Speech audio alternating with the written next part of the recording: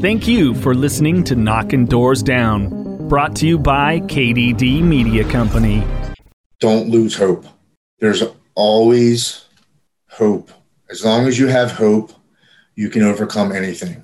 I forgot that for a very long time. This episode of Knocking Doors Down is brought to you by Recovery in the Middle Ages, a podcast about two middle-aged suburban dads in their pursuit of life, love, and recovery. These guys are hilarious and informative, and they're brought together by their common struggle. Mike and Nat get to know each other's addiction story on air and realize they have more in common than they thought. Find Recovery in the Middle Ages on Apple Podcasts, Spotify, Facebook, Twitter, and middleagesrecovery.com. That's middleagesrecovery.com. This is the Knocking Doors Down podcast with guest celebrities, experts, and everyday people who've overcome a variety of obstacles, including addiction, trauma, and mental health issues. And they've used these adversities as their greatest advantages to live purposeful lives.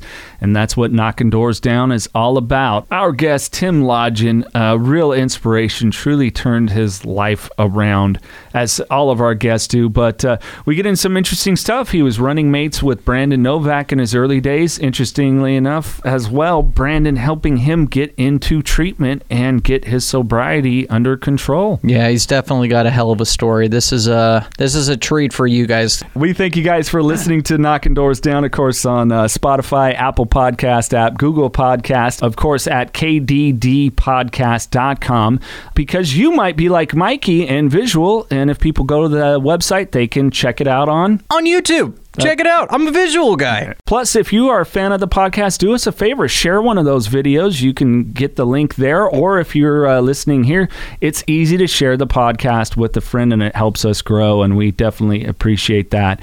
And we also appreciate 5150 LTM swagging us out. We couldn't do any of our podcasts without the amazing support. And you, for listening to the podcast, you can get 20% off of all of the gear at 5150's web store. Isn't there a promo code or something? There is, KDD20. What is it? KDD20. Use the numerics, KDD20, and get 20% off at checkout when you go to 5150ltm.com, which the link is in the podcast description. Sick. Yeah, you guys have the worst traffic in America, don't you, pretty much? Oh, yeah. In and out lines are way too damn long. So people who are like, oh, man, I hate California. It's like, sick, get out. Right? Go move somewhere else then. These freeways are way too crowded, and in and out takes way too long. So does Starbucks. So I'm not tripping. What is the burger joint out there? Is it I know Whataburger's like the Midwest. What's up where you're at? We have Geno's. Okay. Five Guys and Fries. Okay. That's a real big one around here. But there's no like Wayback. We have Wayback Burger. That's a really good place too. All right. Have you ever had In-N-Out? No, but I've heard about it everywhere. Okay. It's like the East Coast. What's the East Coast? White Castle. White Castle. They're all closed down around here now. I've never had White Castle. Yeah. Yeah, the owner passed away a couple of years ago, and I guess he sold them. So there's no more White Castles around here at all. No, that sucks. Yeah, yeah. I'll never know. Are we planning to go to Maryland? I mean, yeah, we can go to the East Coast. All right. Well, I've never been to Maryland. I'm down. Shit, come on down, man. We'll hang out with Novak. Oh yeah. Yeah, man. We'll go down here. We're going to hang out with him, go to Recovery House, have a meeting. He and I talked about that. We were going to do some kind of episode in one of his recovery houses or in the recovery house. And it's still in the works. We just haven't, it's been busy. We've been our second home is Los Angeles. We're going again next week. And then it's just crazy busy. But it's house. It's up next week. Right on. I actually drove out there last night and took a table to the guys. Because I live in Maryland, and his mom found it on, I don't know, through a church or something. So he called me. He's like, "Hey, man," he said, "Can you help me out?" And I was like, "Yeah, what's up?" And he's like, "Can you bring me a table?" I was like, "Where?" He's like, "Delaware." I was like, "Okay." It's about an hour and 25 from my house. But man, after what he did for me, man, driving an hour and 20 minutes for a good cause to be able to give him a table where a bunch of people are going to sit around and talk sobriety and live recovery, man, it was a no-brainer. I had to do it for him. Yeah, for sure. So what, for people that didn't pick up, but talk about Brandon Novak, what is it that Brandon did for you? What are you referencing? So I actually grew up with him. I've known him since elementary school. Wow. Yeah, we were on the same skateboard team here in Maryland. And we used to skate all the time, me, him, and Bucky, and a guy named Matt Martin, which is he was a really big Maryland guy here. And, you know, on and off through my alcohol and drug addiction, we've always kept in contact. I mean, in high school, I'd have huge parties, and he'd come to my house, and we'd all just get smashed.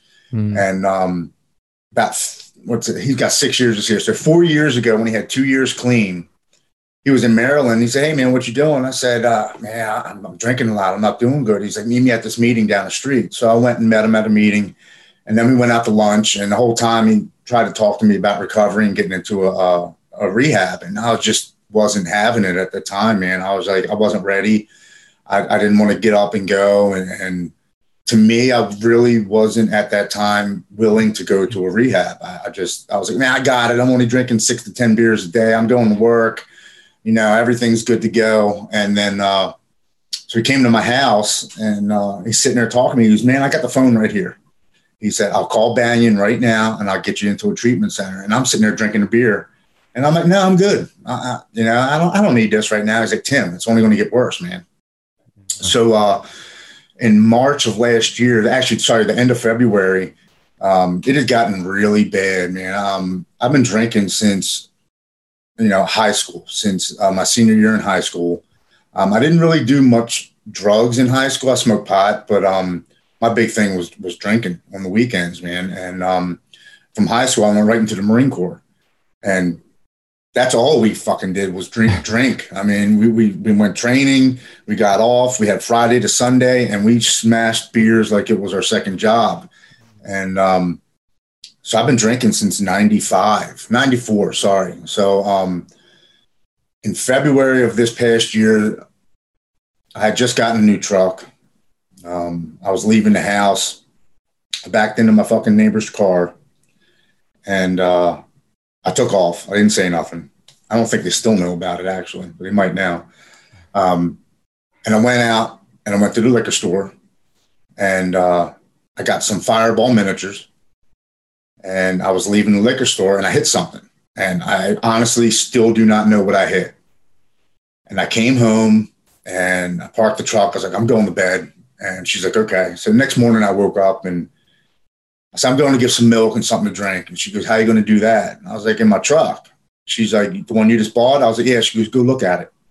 So I went out to the driveway, and the whole right side of my truck's all smashed up. Tires flat, side mirrors hanging off. And she looks out the window. She goes, "You have no idea what you hit, do you?" And I said, I really don't. And she said, "Tim, something's got to stop now." She said, "You're going to kill yourself or somebody else." And I was like, yeah, okay, whatever. Had a guy come out and fix my tire. And funny, my truck was still smashed up, but as long as I could drive, I was good. So she's like, "Look, you can't stay here." She's like, "You got to figure this out." So called my buddy, and he's like, "Man, you can come over here and hang out for a little bit. You can spend the night, a couple nights."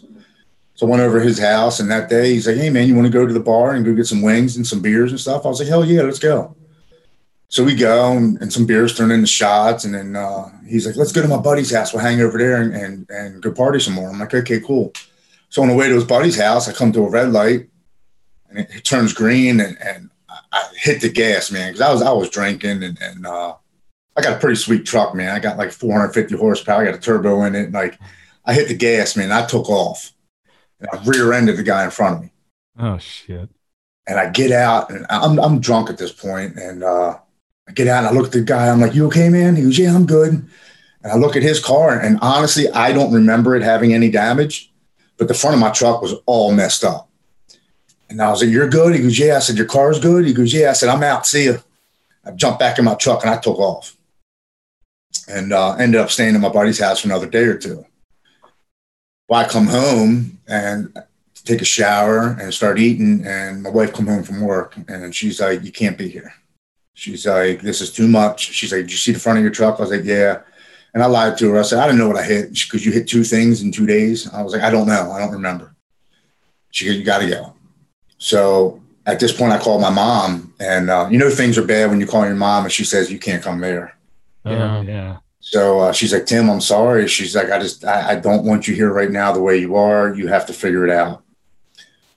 So I go and I sleep in my truck for 2 days at a park and ride. And this is the end of February in Maryland. It's cold. It was about 30, 40 degrees. And I had turned my phone off for 2 days. And I just sat in my truck drinking whiskey. And I turned my phone on at 7 after 10 in the morning on a Friday morning. And at 9 after 10, the phone rings. This is 2 minutes after turning my phone on after 48 hours. And it was Brandon. Huh. He's like, Lodging, what the fuck are you doing? I was like, I'm sitting in my truck. I'm cold. I'm hungry. I'm tired. I'm drunk. He said, good, motherfucker. That's what you need. He's like, I just talked to your wife and your mother. We have a plane ticket set for you at 8 o'clock this evening. You're going to go down to West Palm Beach, Florida, Banyan Treatment Center, and you're going to go get help. And I was like, okay. I was like, I'm done. He's like, call me when you get to the airport and call me when you get past security. I said, okay, man. So my mom drove me to the airport. I get through security and I sit down and I'm in the seats and I'm waiting, and I call him. I'm like, hey, man, I'm past security to check my bags in. I'm waiting for the plane. I got about 45 minutes. He said, okay. He said, Tim, this is the best decision you have made in the last 27 years. And I promise you'll get back everything 10 times forward that you've lost. He said, I love you, man. Good luck. And I hung up the phone. And what happened next was the most amazing feeling I've ever got in my life, man. Because before all of this, man, I was suicidal. I had bipolar. So instead of taking my medicines throughout the year, I drank and drugged. And I was sitting there and I hung up the phone with Brandon, and this calm feeling came over my body, and something said, everything's going to be all right. I don't know where it came from. I don't know if, a higher power was speaking to me. All I know is I've never had that feeling before in my life. All the hopelessness and despair and depression was lifted. It was like, damn, man, like, this is where I need to be in my life at this time to make the change that I need to save my life. And I used to believe in coincidences, like, oh yeah, it just happened for a reason. But the fact that my phone was off for 2 days, he called me 2 minutes after I turned it on, and I get to rehab and the doctors take my levels, my blood enzymes, my liver enzyme, my kidneys. And the guy looks at me and goes, you're 45 years old. He's like, your kidney and liver enzymes are 4 times what they should be. Oh. He's like, if you have continued to drink like this for the next 2 to 3 years, he said, you would not make 50. He said, much less 48 years old. Luckily, I had caught it in time to where I was able to reverse the damages. That put me on medicines to help with my enzymes and stuff. But when I left there, I did a 32-day treatment. When I left there, all my levels were normal. My blood pressure had come down. My blood pressure was 157 over like 130. He's like, you are literally on the verge of having a stroke or a heart attack. Everything went back to normal. My liver, my kidneys, my blood pressure. I was 215 pounds when I went there. I got down to 192 when I walked out that door, back healthy again. It just, for him lending his hand out to me, he knew how desperate I was. Yeah. Before my wife kicked me out, she had found me in the basement with a rope around my neck, standing on a bucket. And she came down and came around the corner, and I was in the laundry room, and she said, what in the hell are you doing? And I said, I can't do this anymore. I said, I can't. I just want the pain to go away. And she looked me in my eyes and said, Tim, please get down. Do you know what this will do to your children and everybody that loves you? Please get down. We'll figure this out. Got down, and I sat there and I cried for about 10 minutes in a ball, just looking up to the air and being like, please help me. I need help. I can't do this alone. Please, help me. And I got that phone call from Brandon. There's no coincidences, man. All that stuff happened for a reason. Yeah. I'm truly grateful for people that love and care about me. My wife, I put that woman through so much stuff, lying, cheating, stealing. And one day I asked her, I said, why do you stick around? And she said, Tim, I love you. She said, and I know this isn't you. She said, I know there's a better person inside of you, and I know you can be that person again, but you need to get help, and you can't do this by yourself. So, I was an athlete my whole life, man. And, I was in the Marines, and my ego was huge. And I was broken down to nothing. I didn't want to leave the house. My depression had taken over. I wasn't taking my bipolar medicine. So I was either way up or extremely low, or some days I didn't want to get out of bed. I didn't take a shower for a month. I didn't care. And I was always somebody that was always well put together and look at me kind of a guy. And I didn't care about anything. And that hopeless feeling that took over my body was the worst feeling that I've ever felt in my entire life. Yeah, I don't think many people understand that desperation. Man, it's debilitating. It truly is. And I have 3 beautiful daughters, and I actually have a grandson now. And for my daughters to see their father, who was, this larger than life kind of a guy that, I was a mixed martial arts fighter for 6 years. I was a professional fighter for 6 years, and I was on TV, and I fought a bunch of local circuits. I never made it, like UFC or anything like that. But I fought XFE and some Virginia tournaments. And, they were used to seeing me on local television and going to the store, and people were like, hey, man, I saw you on TV, kind of like a local kind of a celebrity kind of thing. It was kind of cool. Yeah. Mm-hmm. I had a little big, but for them to see me from that to not showering, not changing, not shaving, not wanting to go to work, not wanting to clean the house, not wanting to do anything. I can't imagine a child seeing their parent like that. Mm. And I'm so blessed to had the help that Brandon was so ready and eager to extend his hand out to help me. It's the mental issue of the bipolar, the depression, the anxiety, the panic attacks. I always didn't want to deal with it. They told me I had bipolar when I was 15 or 16 years old. I was in high school. And I chalked it up to my senior year. 6 of my friends committed suicide. Shit.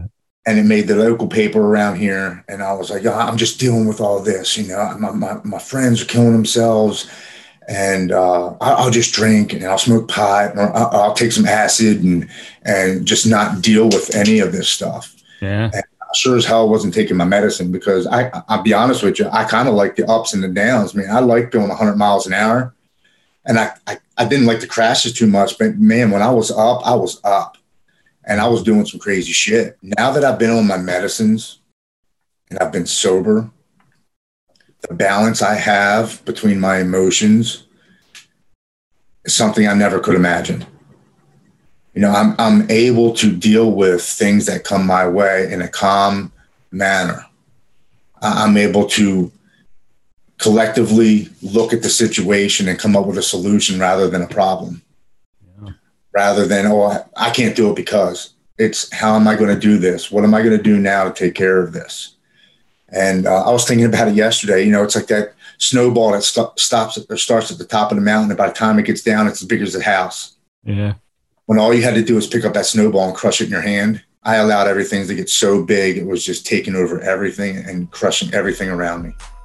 More with Tim Lodgen coming up. We'll talk more about what he's doing in recovery now, rebuilding his bond within his family, especially with his oldest daughter, as well as what he's doing to not only maintain his mental health, but his physical health, and challenging himself to follow in his mother's footsteps of bodybuilding. 5150 is a lifestyle. We believe in pushing yourself, finding your passion, knowing your dreams and working hard, and always striving to make those dreams your reality. We believe life is too short to sit back and say, what if? Go after it, grab it, and make it happen.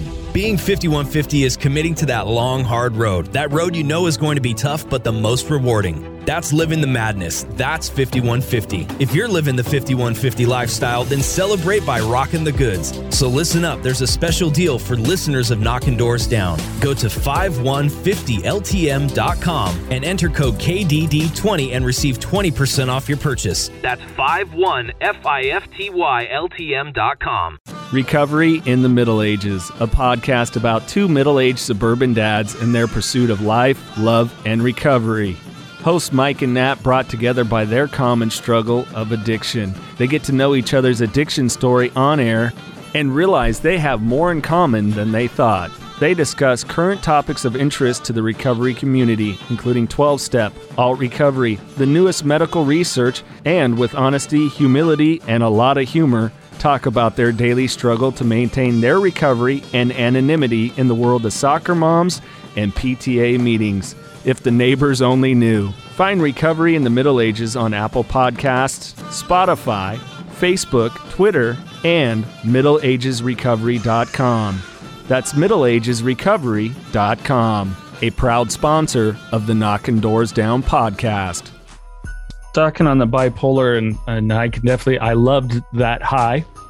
I was huge on that high for whatever thing it was. And I definitely found every little thing like, this relationship doesn't have any more. I'll go find a new girl, or, I'll switch from tequila to whiskey, or whatever, whatever stupid thing we do. But that does make a difference, though. I switched from IPAs to drinking straight up whiskey. I mean, yeah, right. Let's just get shithoused quicker, That's exactly what it was. I always love the people like, dude, can't you just have one? Why the fuck would you do that when you can have 20? Yeah, why are you half-assing it? Let's go. Right. If I'm going to drink, I'm drinking. But you talk a lot about your daughters and with your wife. I'm curious, was there, with the treatment you got, aftercare that involved the family with therapy and really working through the process with you? My daughter, my oldest daughter is 23, 14, and 10. Okay. My oldest daughter actually has bipolar as well. She's a spitting image of me, but a female. She saw the blunt of everything, my ups, my downs, my drinking, my anger, outrages. Thank God I was never physical to anybody in my family, but I sure as shit said some stuff that you would not want to say to a stranger, much less to people that you love.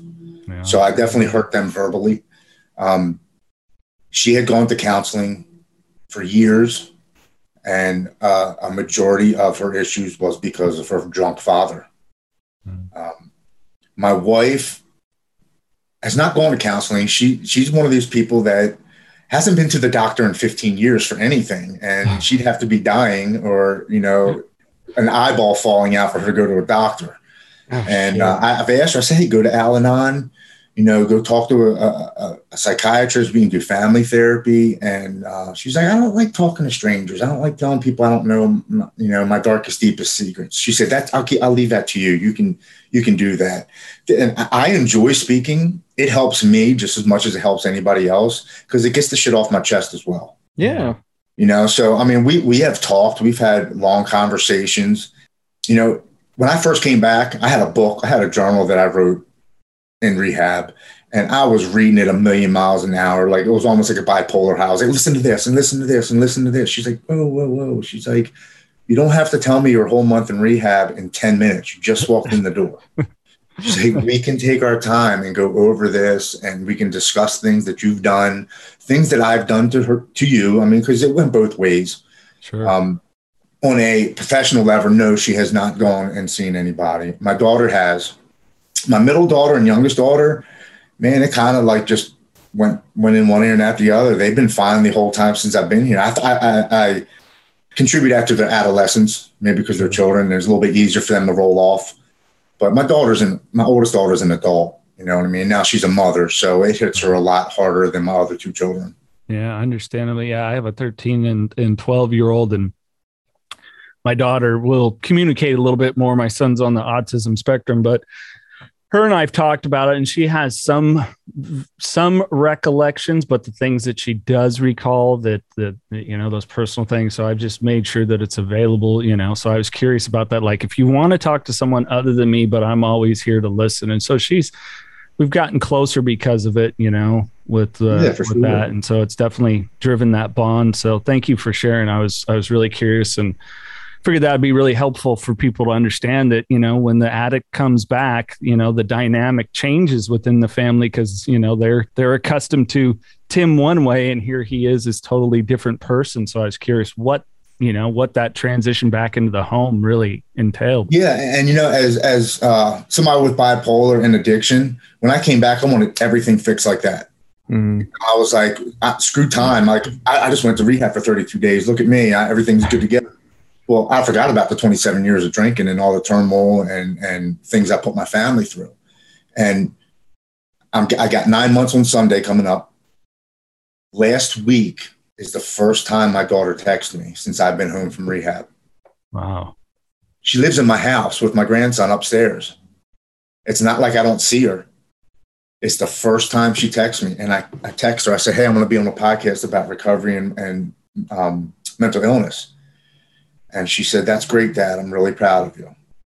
And dude, that for me, that communication was incredible.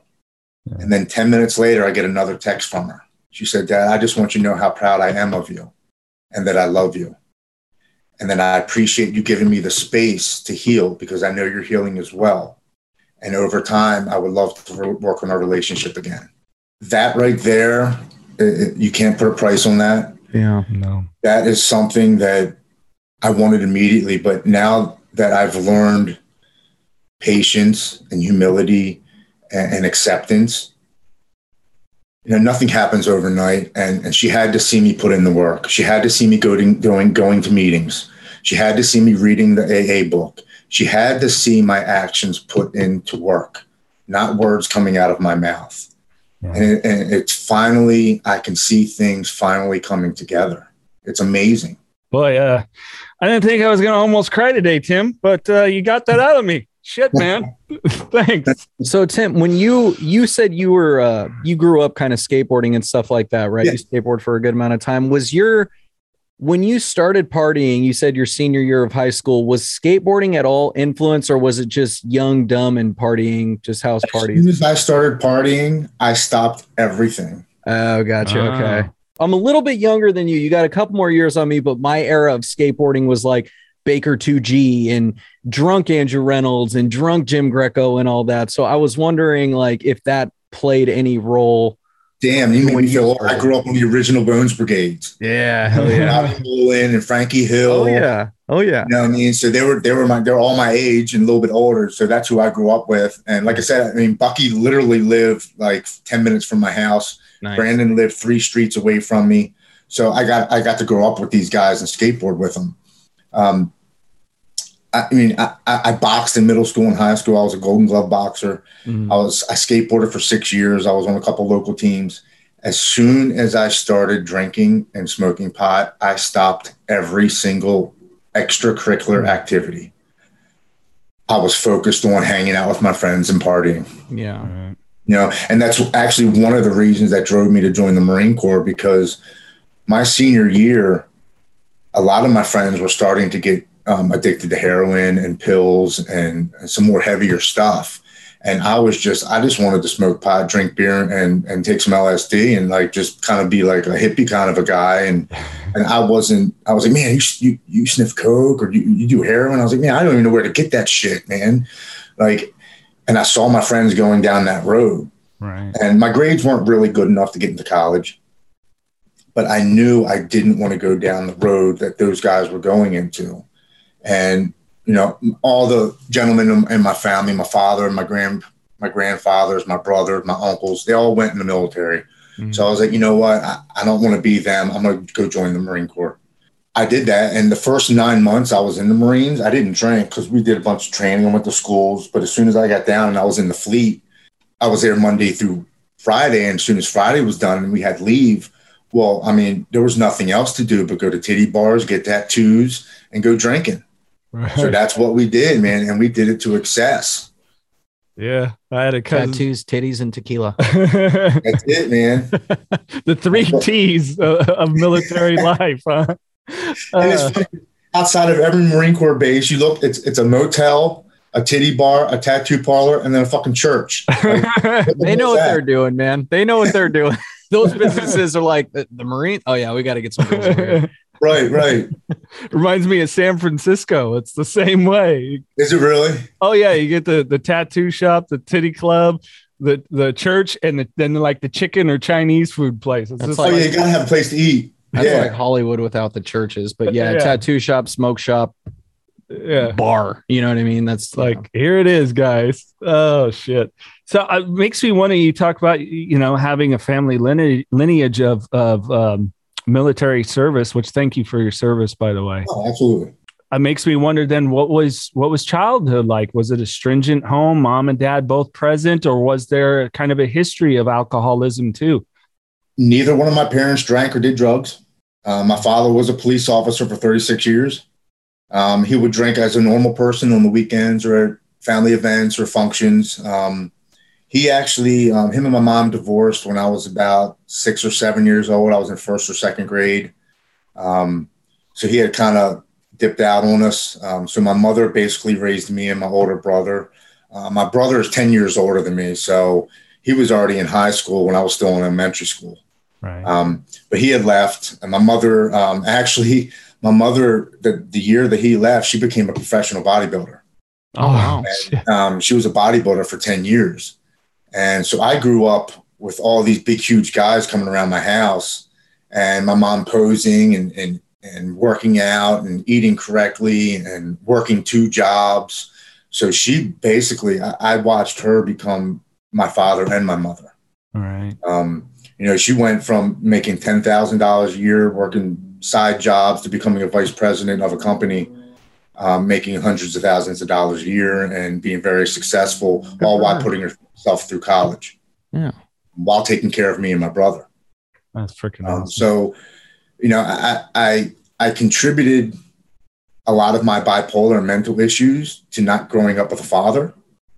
There was a lot of times, and I told my mother this, and she kind of disagreed with me. I was like, well, it's my life. I mean, this is how I'm perceiving it. But there was a lot of times my dad would call and be like, I'm coming to get you. We're going to hang out for a weekend. And I would sit at the front door with my bags packed, and he wouldn't show up. So for me, I was like, what's wrong with me? Did I cause them to get a divorce? Am I the problem? You stuck around till my brother was 16, 17, and I was only 6 or 7. Am I the reason did I break up our family? But as I grew older, and even up until my late 30s, I blamed my father for a lot of my issues. I really, truly did. But that's because I didn't want to look at myself. I didn't want to accept the fact that it doesn't matter where you come from, what your parents are. You're the one that makes the choice, and you're the ones that makes your decision on how you live your life. So it's only up until a couple of years ago I just finally accepted, my dad's who he is. I get my ego and my self-centeredness and my love for women from him, which I found out, which is actually the reason why he left. He liked women too much. And it had nothing to do with me at all. Right. I thought it was all me, which is that look at me kind of thing. It was all because of me. It had nothing to do with me at all. He loved me. He just wanted to go a different path in life. That's funny. You and I share a similar defect there for sure. And the drinking did not help. It took the gentleman right the fuck out of me real quick. Oh, dude. As soon as I started drinking, that's when I'd start thinking about my childhood and why my dad left and why things weren't messed up and why I wasn't doing in school. And it was all me. I just compounded everything times 10. Well, it's important to remove that blame. I'm glad that you shared that. So what was there any kind of like work that you really put into that? I've had a couple friends reach out and they're like, my childhood. And I tell them, you don't get to blame your childhood for your adult life. My emotions. Okay. Let your emotions control you. That's a wonderful thing to do, that we stop as toddlers, that we try to parent that out, So how was it for you, like really confronting that and removing the blame and taking a look at Tim in the mirror? I finally did that in rehab. Yeah. So at 44 years old, And I just turned 45 in June. So in rehab in March, June what? June 6th. June 23rd. Okay. Keep So going. Gemini? Sorry. Gemini and Cancer. I'm on the cusp. Okay. There's like So my mom's 28th. Oh, my mom's the 19th. She's a Gemini. Okay. Yeah, she's a wonderfully sweet lady, but definitely don't mess with her. Yeah, she's Mexican too, so she's hella mean. So if I were to step out, she would throw the shoe at me.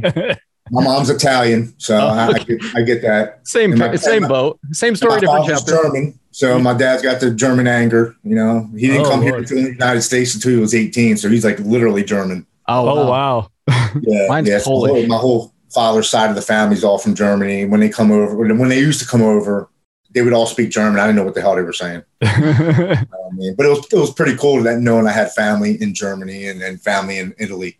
Yeah. That is cool. So I've never visited either one of those places. I would love to see where my father grew up and my grandparents, my aunts and my uncles, and vice versa in Italy. Maybe one day I'll be able to do that. Yeah. Italy is amazing. I highly recommend it. Yeah. We were. I didn't mean to cut you off. Sorry. No, you're good. We were talking removing the blaming others. So in rehab, we had a bunch of different classes that we had to do. And one of them was self-reflection and our emotions. And when they broke it down into like blaming others and not taking responsibility for your past, I finally started to realize that, I'm the one in control of my emotions. I'm the one in control of will I allow that situation to determine my future. I always look back at my childhood and blamed it on that. It wasn't until I was around a bunch of group-minded people that were all going through similar situations, whether our addictions were different or our mental illnesses were different. We all had a common bond that we didn't deal with our situation properly.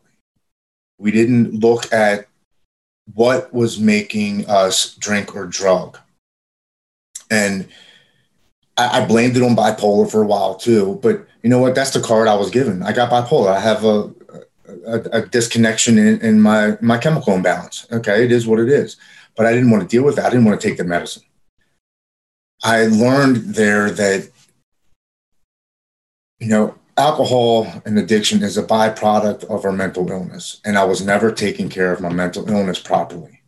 I would take medicines for a year or two, but I'd be drinking or drugging on top of it. And that just doesn't work. Yeah. My perspective of my life completely changed when I was in the rehab. The first couple of days I was there, I wanted to be there. Don't get me wrong, but I was homesick and, it was kind of hard getting used to the rules. But after the first 4 or 5 days and we started compounding, we did 7 classes a day. And then at 7:00 at night, we'd have an outside speaker coming in. And when those outside speakers came in and told me their story about their lifelong addictions, of how, some of them, their parents beat them. Their parents, locked them in closets. Their parents did drugs in front of them. I started to realize my childhood was not that bad. Mm-hmm. My father left. And that's pretty much about it. My mother raised me the best that she could, and she did a hell of a job.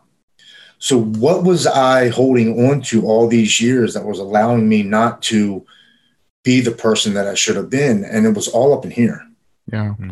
It was myself telling myself, these are the reasons why you're not successful. These are the reasons why you're sad. These are the reasons why you're not happy, or, you're not living your life to the fullest.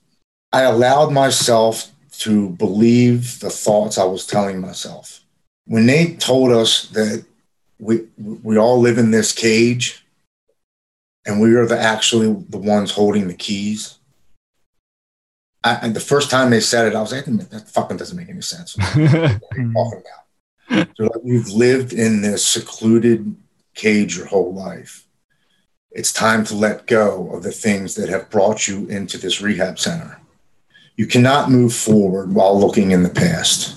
That's why the windshield's so big and the rearview mirror is so small. You can't drive forward while looking behind you. And I finally started to let go of so many things that I believed brought me down. That was a huge weight lifted off of my shoulders. I let go of the fact that my father left me. I realized it wasn't my fault. I was started to be thankful for my wife not leaving me when she sure as shit should have many, many times. I started to be grateful for having my children. I was always, man, why don't I have a Porsche 911 Turbo Carrera? Why don't I have $1 million house? That doesn't matter. I have a beautiful family. I have 3 beautiful children. I have a beautiful wife, and I have a home. I have a job. I have a vehicle. I have my health back. Those are the only things that matter to me now. I was all the monetary things that I thought mattered and made me a man. It has nothing to do with my mental wellness. I'm so blessed to have what I have and grateful for what I have now. I don't have that weight of that stuff on me anymore. It allows me to focus more on my sobriety, my family, my health. I read the AA book. I've read it 7 times in 9 months. The first couple of times I was like, man, I don't know. Sounds familiar. But the more times I read it, the more times I pick up something would stick out to me. I'd relate more to it. And I'd be like, holy shit, I'm a straight up alcoholic. I get this. I have been psychotic before. I've had manic episodes while drinking where I threw shit around the house, where I told my wife, I'll fucking kill you. I don't have that rage anymore. I don't have that anger, that despair. They talk about getting that psychic change, and I believe I've had it. I used to like that highs and lows of bipolar. I don't want to touch that anymore. I like being calm and mellow and just go with the flow kind of a thing. My wife will tell you now, I can't get you to argue. I could be yelling at you in your face, pointing my finger at your face, and you're just like, okay, yep, okay. How can we solve this? Yeah. Because that's all I want to do is I just want to solve things and move on. I don't want to make things worse and compound our issues or our problems anymore. Where before I would get off on that. She'd start yelling, I'd yell at her. She'd point in my face, I'd point back. I'd raise up and get into her face, and I kind of got off on that. And that's just, I'm done. Yeah. That is left. Yeah, that fucking toxicity, man. It's a real thing, and people, they discount, especially when it comes to interpersonal relationships and how real it is. Absolutely. But I know what you mean. Like for me, I've noticed, as more time goes on, the things that seem so damn appealing, especially like that. I come from a long line of men as well that really liked women, and I was one of them. My head doesn't whip around like the way it used to. Go, all right, she's pretty, so what? It's like I don't fucking care anymore. She's probably a nutcase anyhow. Oh well, keep moving. You gotta pull that thing, whips around pretty quick. Wearing, and then your wife looks too, and like I can't believe she's wearing that. But you're checking her out the whole time. Do that all the time. Oh yeah, right. Who would wear a thong to a public pool? Right? Could you? Absolutely disgusting. I mean, look at her. Just stare at her. You know what? Really I'm gonna get her. a picture of it just so I don't forget about this moment. My head whips around pretty quick. Still, I'm single with no kids. It's okay. Right? Oh yeah, that's absolutely okay. Yeah. What's the way it goes? Just because that's not what I'm dining on doesn't mean I won't look at the menu. Absolutely. You just can't order. Exactly. Oh shoot. So you brought up your friendship with Novak, and he talked a lot about his dad. So did you kind of have a lot of intermingling with all that too, and a lot of the friends and even Bam coming to visit and everything else? I never got to meet Bam. That was kind of like so when I met Novak, we were both skateboarding. I spent the night at his house a few times. I did have the pleasure of meeting his father. Well, the drunk father. Right. He really wouldn't say much to anybody coming in the house. And if he did, it wasn't very nice. And we would just go into his room and hang out in his room, or we'd just leave and just go skateboarding. And then when we came home, we would just go back into his room and sleep and wake up the next day and go back skateboarding. Mm-hmm. Right. That's what we did. So there was plenty of times where Brandon would get completely shit-faced to unconscious point, and we would have to load him up in my car and take him to his house and put him on the porch and ring the doorbell and leave. Because we at least knew he was home, and if somebody rang the doorbell, they would get him. But we didn't want to be a part of any of that at that point, because he had went from, you know, smoking pot and drinking just to the heroin in high school. Yeah. Right.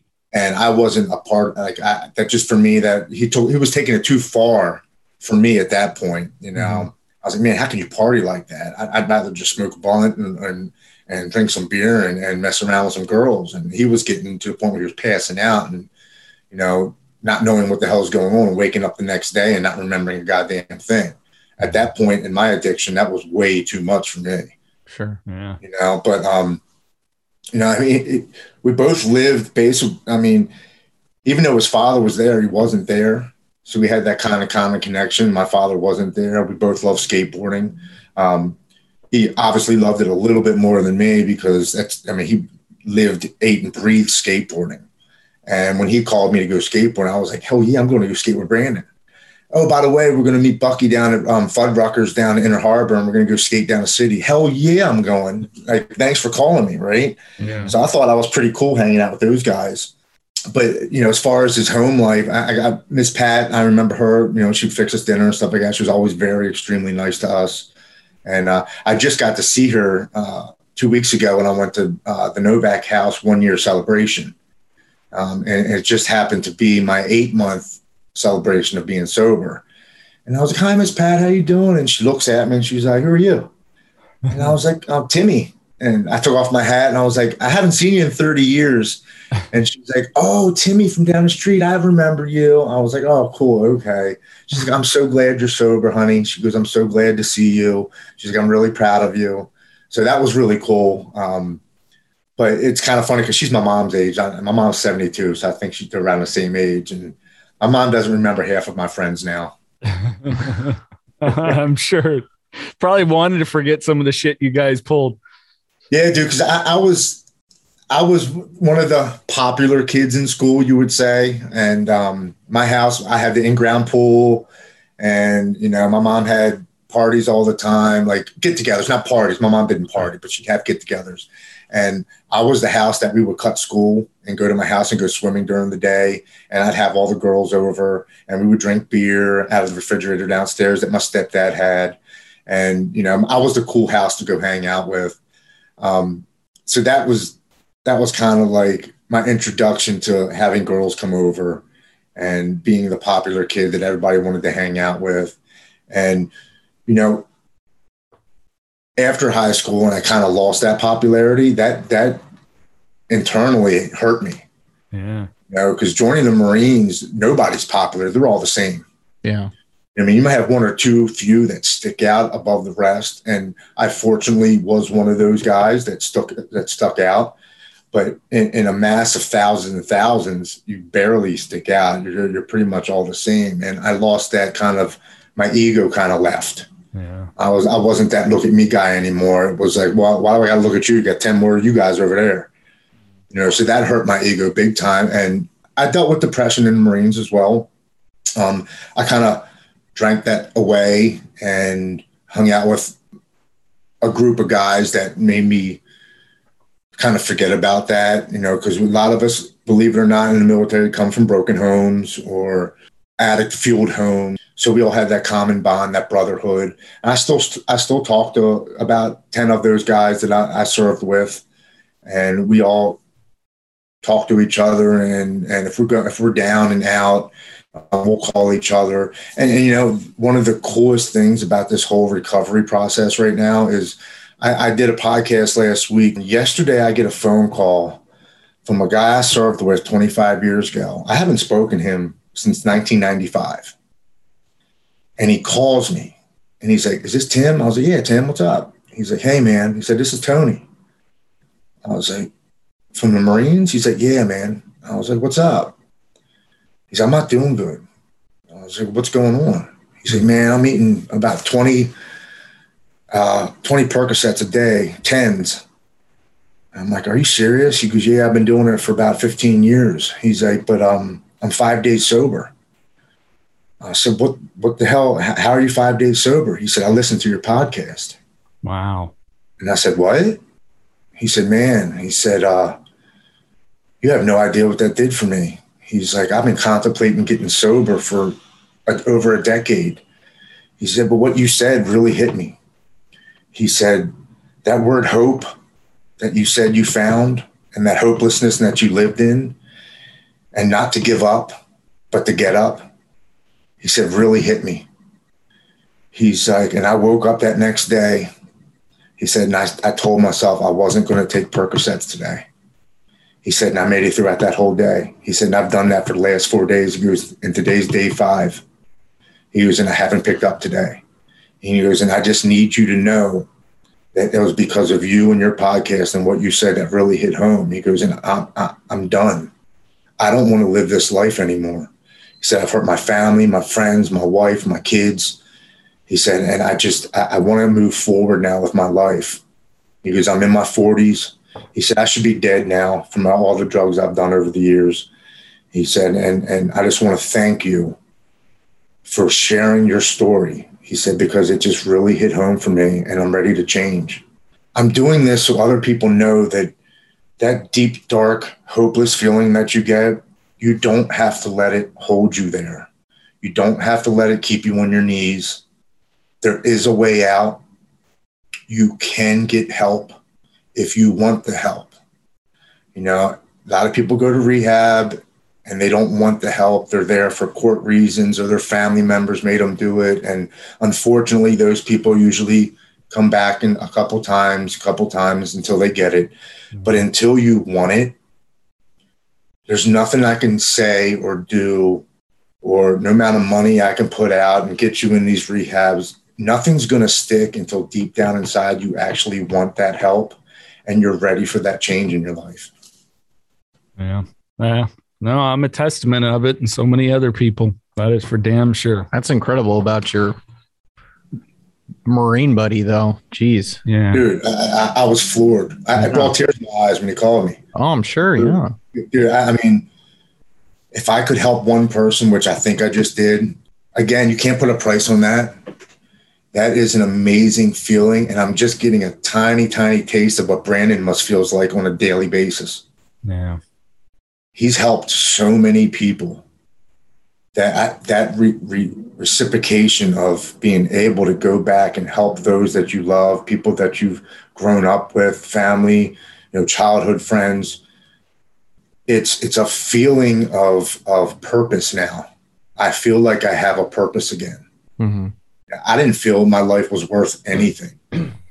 And now I think I have found my purpose in life, and that is to spread the message of hope and recovery to those that need to hear it. Hell yeah, man. That's incredible. Oh, that's badass. I appreciate that, man. Yeah, it's my life has changed. It's every aspect of my life has changed. I can mirror that. I know what you're talking about. It's like and the funny thing, I was doing some writing, Tim. I don't know if you still do, and normally I'll write like a page or two. As this guy knows, I talk way too fucking much. What are you gonna do? Way too much. But it was one of the quickest like entries. I started to write and then I stopped, and at the bottom of the page was, my life has changed so drastically, And I believe my recollection is I put praise God or thank you God. I can't remember what it was. And it was like all the shit that we've been through now to sit, like you said, and just feel a sense of purpose, and that's like, okay. And it's not, and when you feel that, like probably when this gentleman called you, it's not the ego that's filled anymore though.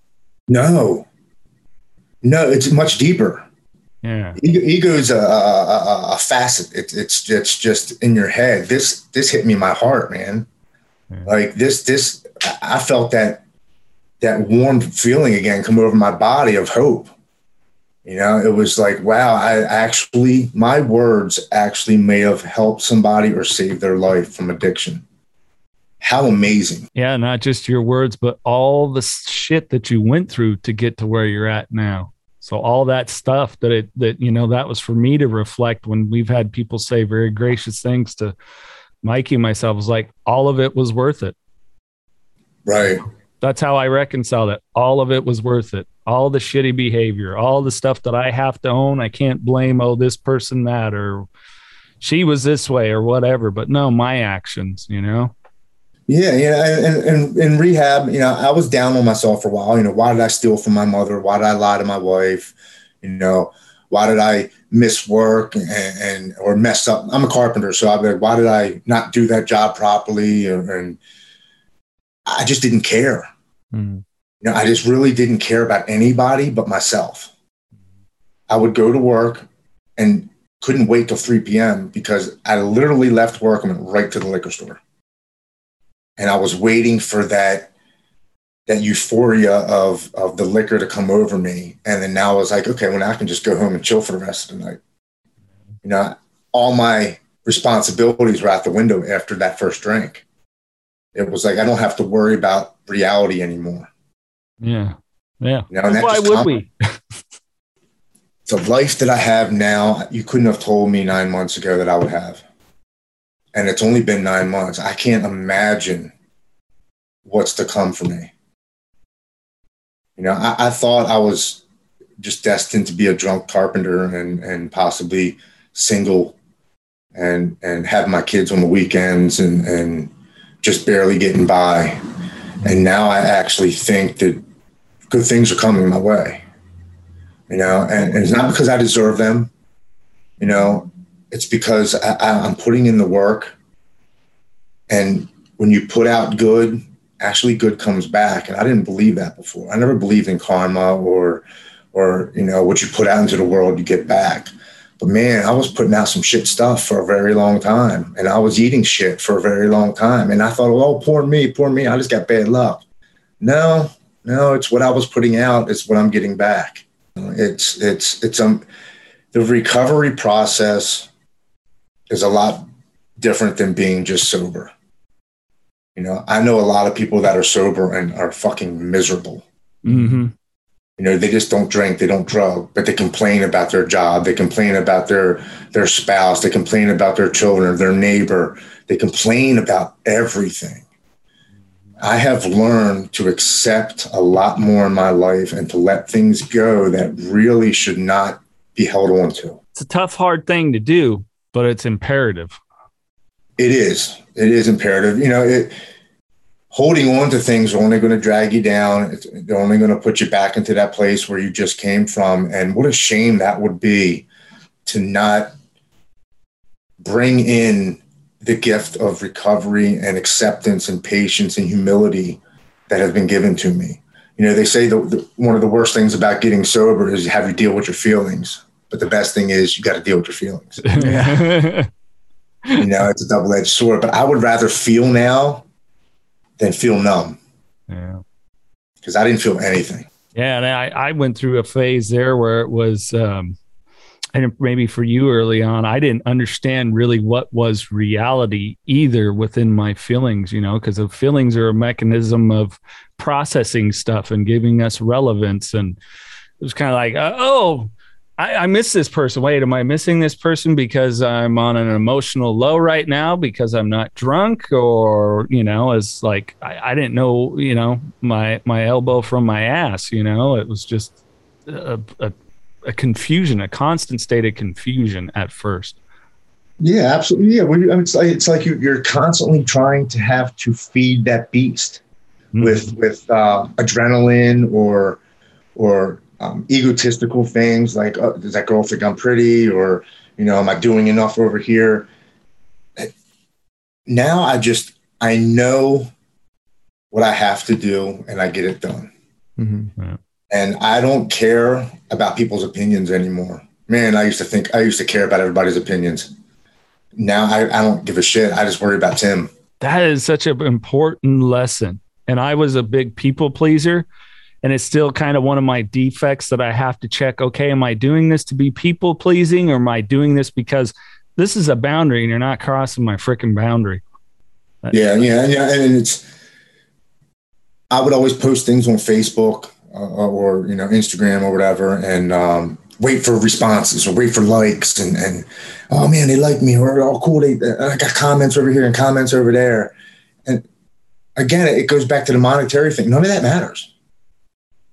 It truly doesn't. You're just feeding that part of you that wants acceptance in any way that you can get it. The only acceptance I want now is my family loving me, and accept me for who I am. Accept me for that. I am an alcoholic. I am in recovery, and I'm trying to make things better. And I am going to take it one day at a time. I'm not going to look into the future. And I'll do what I have to do today to stay sober and to be the man, the husband, the son, the father that I know I could be. Well, I got to say, it's really great to talk with you. Such a switched on person that's got a really great perspective about it all. And I appreciate you guys having me on, man. And that word perspective is huge. My perspective on everything has changed. Yeah. Everything. I was an extremely aggressive driver before. Everything pissed me off. Everything. Why'd you change like that? Where's your blinker? I guess that model doesn't come with a blinker. Why are you on my ass? And somebody in rehab told me, it might have been one of the counselors. They were like, I need to listen to this. As a driver, who gets mad? I'm like, man, a bunch of people. She's like, did you ever think the guy that cut you off in front of you maybe got a call that his mom died? Oh, gosh. Yeah. Or that his son or daughter was in a car accident? I was like, no. She's like, or maybe he is just an asshole. But have you ever thought of the possibility that maybe he's got some bad news and he's flustered and he can't concentrate on the road? I was like, no. She said, you never know who's in that vehicle. So just stay in your lane, keep you to you, and just get home. Because that guy has nothing to do with you. Yeah, he may have pissed you off, may have cut you off, but we don't know what's going on in that man's life or that woman's life. Yeah, we forget that a lot, and we need to get outside of ourselves, but yet not sit in ourselves too much at the same time. And go like you go to the grocery store, maybe the checker's a little bit quiet. It might seem rude to you, but same kind of thing. Could have been a really bad day. We don't know, and so I think giving that grace and just like you said with your life, what you've put out there now is coming back tenfold, and we can do that in every situation with people. I got to start telling myself that too, because I'm a very aggressive driver, especially when we're in LA, man. Like I couldn't imagine LA. Baltimore, Maryland's pretty damn bad. I probably have a couple more months before I'd be able to tell myself that in LA. Yeah, dude. Like this guy knows I'm yelling the entire time. I'm just like, I'll make it a point to get on their ass. I'm not changing lanes. You're changing lane. You're the one going slow, not me. So maybe I could factor in some. Move it, you dick. Yeah. Right. Yeah. Oh, shit. Well, hey, Tim, you've heard a couple episodes, so we like to jump to some fun random questions and just get a little lighthearted at the end. So I'm going to go ahead and go first on this one. I was going to say, I don't even want to do these questions because the story was so like heartwarming, like just how it ended. You're obviously not ended, but how it is right now, how great you're doing. And, your oldest, except like being proud of you, we're proud of you, all that stuff. You're doing fantastic. And it's like, I don't even want to fuck around with questions, but we will, because it's tradition. So here we go. Well, he's a fun guy. We got to show all aspects of personality, right? Fuck it. Let's do it. You mentioned, you competed in MMA, but what is Tim's top sport then? Like, if you were to get some actual TV time for yourself, what is it you're going to watch if schedules aren't an option? Fortunately, it's going to be boxing or MMA or karate or jiu-jitsu or something like that. I'm still very into all that stuff. I haven't trained any of those in a while. My last fight, I tore my rotator cuff and I had to have surgery. And then I hurt my neck. I had to have 2 neck surgeries. I had to have 2 rhizotomies in my neck. So at 35, that's when my wife was like, you're done. She's like, you're not fighting. She's like, you're not 20 years old, you're 35. But believe it or not, since I have been sober and since March, I'm actually competing in April in my first bodybuilding show. Oh, nice. Yeah, I'm going to follow my mother's footsteps. My uncle in the 70s was Mr. Universe. Oh, no shit. and for 3 years in a row. So in the 70s, there was no Mr. Olympia. Mr. Universe was the man. Right. In the early 80s is when they switched over to Mr. Olympia. They still have Mr. Universe, Mr. USA, but Mr. Universe was the shit. And my uncle was from 76, I think, to 79 was Mr. Universe. His son, my cousin, was Mr. Maryland here in Maryland a couple of years in a row. My mother won Miss Maryland and a whole bunch of stuff in the 80s. I've always wanted to do it. And the last 9 months, I have been in the gym 5 days a week. My diet's completely strict. No sweets. The only thing I drink is freaking water. And I do have a diet Sprite with dinner, but there's no calories, no sugar, nothing like that. But I need to do this for myself. I'm at the point where I have to do these things I've always wanted to do. And the only thing holding me back was me and my alcoholism. Mm-hmm. Well, I don't have that thing holding me back anymore. And I'm so determined to do this that I can't even stand in my own way. Like I'm going to do this. I don't care if I win, come in 10th place, 15th place, doesn't matter. The fact that I'm going to get on that stage sober, I've already won. I got to ask, who is your uncle? His name was Joe Arizzi. Okay. Yeah. So in the 70s, if you look him up, you'll be able to see he was a big dude, man. I mean, I was probably 3 or 4 at that time because I was born in 76. So I just remember he had a Corvette and he was the big muscle guy in the family. And he was a really damn good looking dude. And like all the women liked him and stuff like that. And I remember thinking that was really cool. Right. Like, man, he's got a Corvette. He had a Harley. He had big muscles. He had all these beautiful women around him. Like, that's awesome. He's probably compete with like Franco Colombo and all those guys then. All those guys. Yeah, actually, Samir Bannout, who was Olympian in the 80s. Yeah. I think he was 3 years in a row or maybe 81, 82 or something like that. He used to stay at my house a lot. I'll be damned. When he came to Maryland, since my mom was in the competitive bodybuilding circuit, he would need places to stay. So he would stay in my house. I have pictures of him when I was a little child. And that guy was only like 5'5". Right. He was like 250 pounds, like a brick shit house. Yeah. That's crazy because Jason was actually going to enter a bodybuilding contest as well. So yeah, okay, go ahead, man. Well, I'm 6'3", about like 170 soaking wet. So he weighs as much as my right leg. But ironically, I love that late 70s, early 80s era of bodybuilding. I don't know why. What year was Lou Ferrigno? What was that? He was the late 70s, early 80s. Late 70s, early 80s, yeah. Being that you're a fighter, I got a fighting question. Would you rather fight 1 horse-sized chicken or 10 chicken-sized horses? See, I want the horse-sized chicken. Dumbass question. The horse-sized chicken, because I'll take out his fucking little legs. Oh gosh. Oh, those are always the gnarly answers. Mine would be like be able to stand, and then he's done. Now just pound him. You could tell who the savages are by the answer of that. That is such a great fighter question or answer, though. You take out the man's leg. Break, man. I'll take his legs out, and then he won't be able to do a goddamn thing. Knocking that chicken on his ass. Those horses are thick, man. If you were stranded on a deserted island, oddly, you could play a movie and a music album. What one movie and what one music album would you take with you?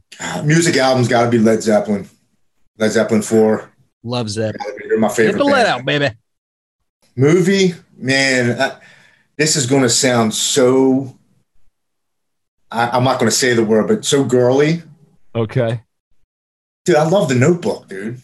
Do you? Hey, it's a feel-good movie. Dude, it's got a little bit of everything in it. It's a roller coaster of emotions. It's got love. It's got comeback. And at the end, you get to live your life with the woman that you love, and every once in a while, she comes back to you.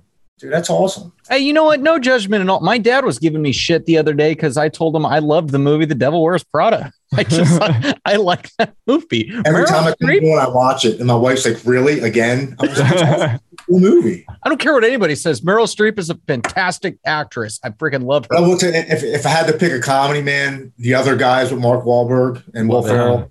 Love Every Will time Ferrell. that comes on, I laugh. She's like, "You've seen this 100 times." I say, "Yeah, but it's funny every single time I see it." All right. The guy can pee from 6 feet away. You got to see it, Alan. You got to. But he's so serious about it. He's like, "For real, who are you?" No, for real. Stop messing around. Speaking of movies, if they were to make one about you, who would you cast to play yourself?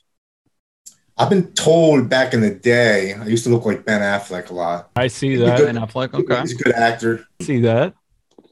If we go younger, I would want somebody up and coming that nobody knows, so he can make a mark for himself. Now, I could see Ben would do it good as a guy that's also gone through addiction issues and everything else. Like he could step into that role really good. Yeah. Alcoholism, yep. It's his finest. Plus, he's one of those guys that it's like, I always, when people bulk up, like, how the fuck do you do that? Where he could immediately get into good shape, and play that part. I know how he does it. Well, good point. If you could have one superpower, what would it be? As a teenage boy, I used to want X-ray vision, like all men, probably. I still kind of do. Right. I would want to be able to heal, always be able to heal, because I don't want to feel pain anymore, man. Physical, mental, spiritually. I want to be able to heal from everything. It's a beautiful answer. I used to give Jason shit because we would ask each other these questions and I'd be like, man, I want to teleport. Just bam, I'm in New York. Bam, I'm in Texas. I don't got to go through flying and sitting in a seat, whatever. Like, I just want to teleport. Jason, what about you? I want to be able to heal people. I'm like, well, now I feel like a fucking asshole. Is that what you said, really? I want to be able to heal other people. Like, okay. Just, step in and somebody has like a great affliction or, I immediately took the wind out of my sail. Well, what kind of took it out of mine? Because I'm thinking about myself. He's thinking about other people. Hey, man, there's no wrong answers. There's no wrong answer. Yeah, Tim, you dick. Gosh. Right? It's all about you.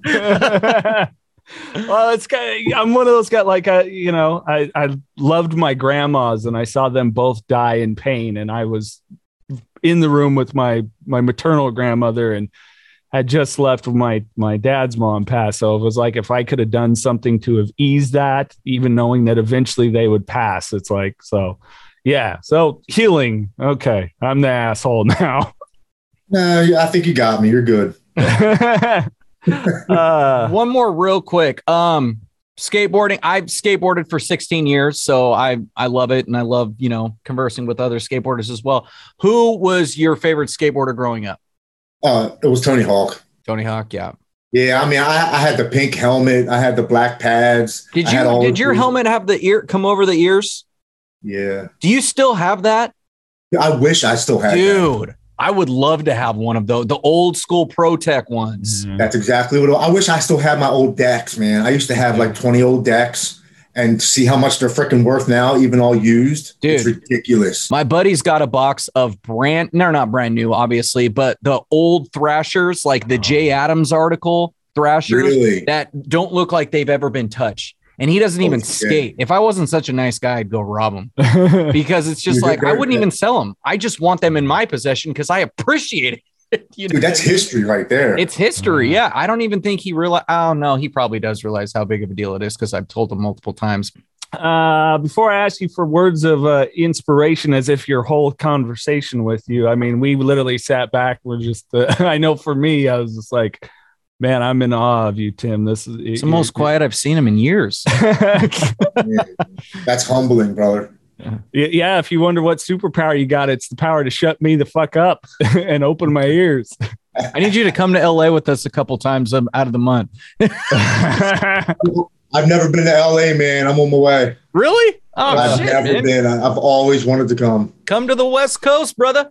If you had to kind of put it in a little shell, what kind of words of advice, maybe people that are seeking recovery or just starting their recovery, or, hey, that share for the person that's been in it 20 years, but, giving them a little bit of your wisdom that you think you could offer?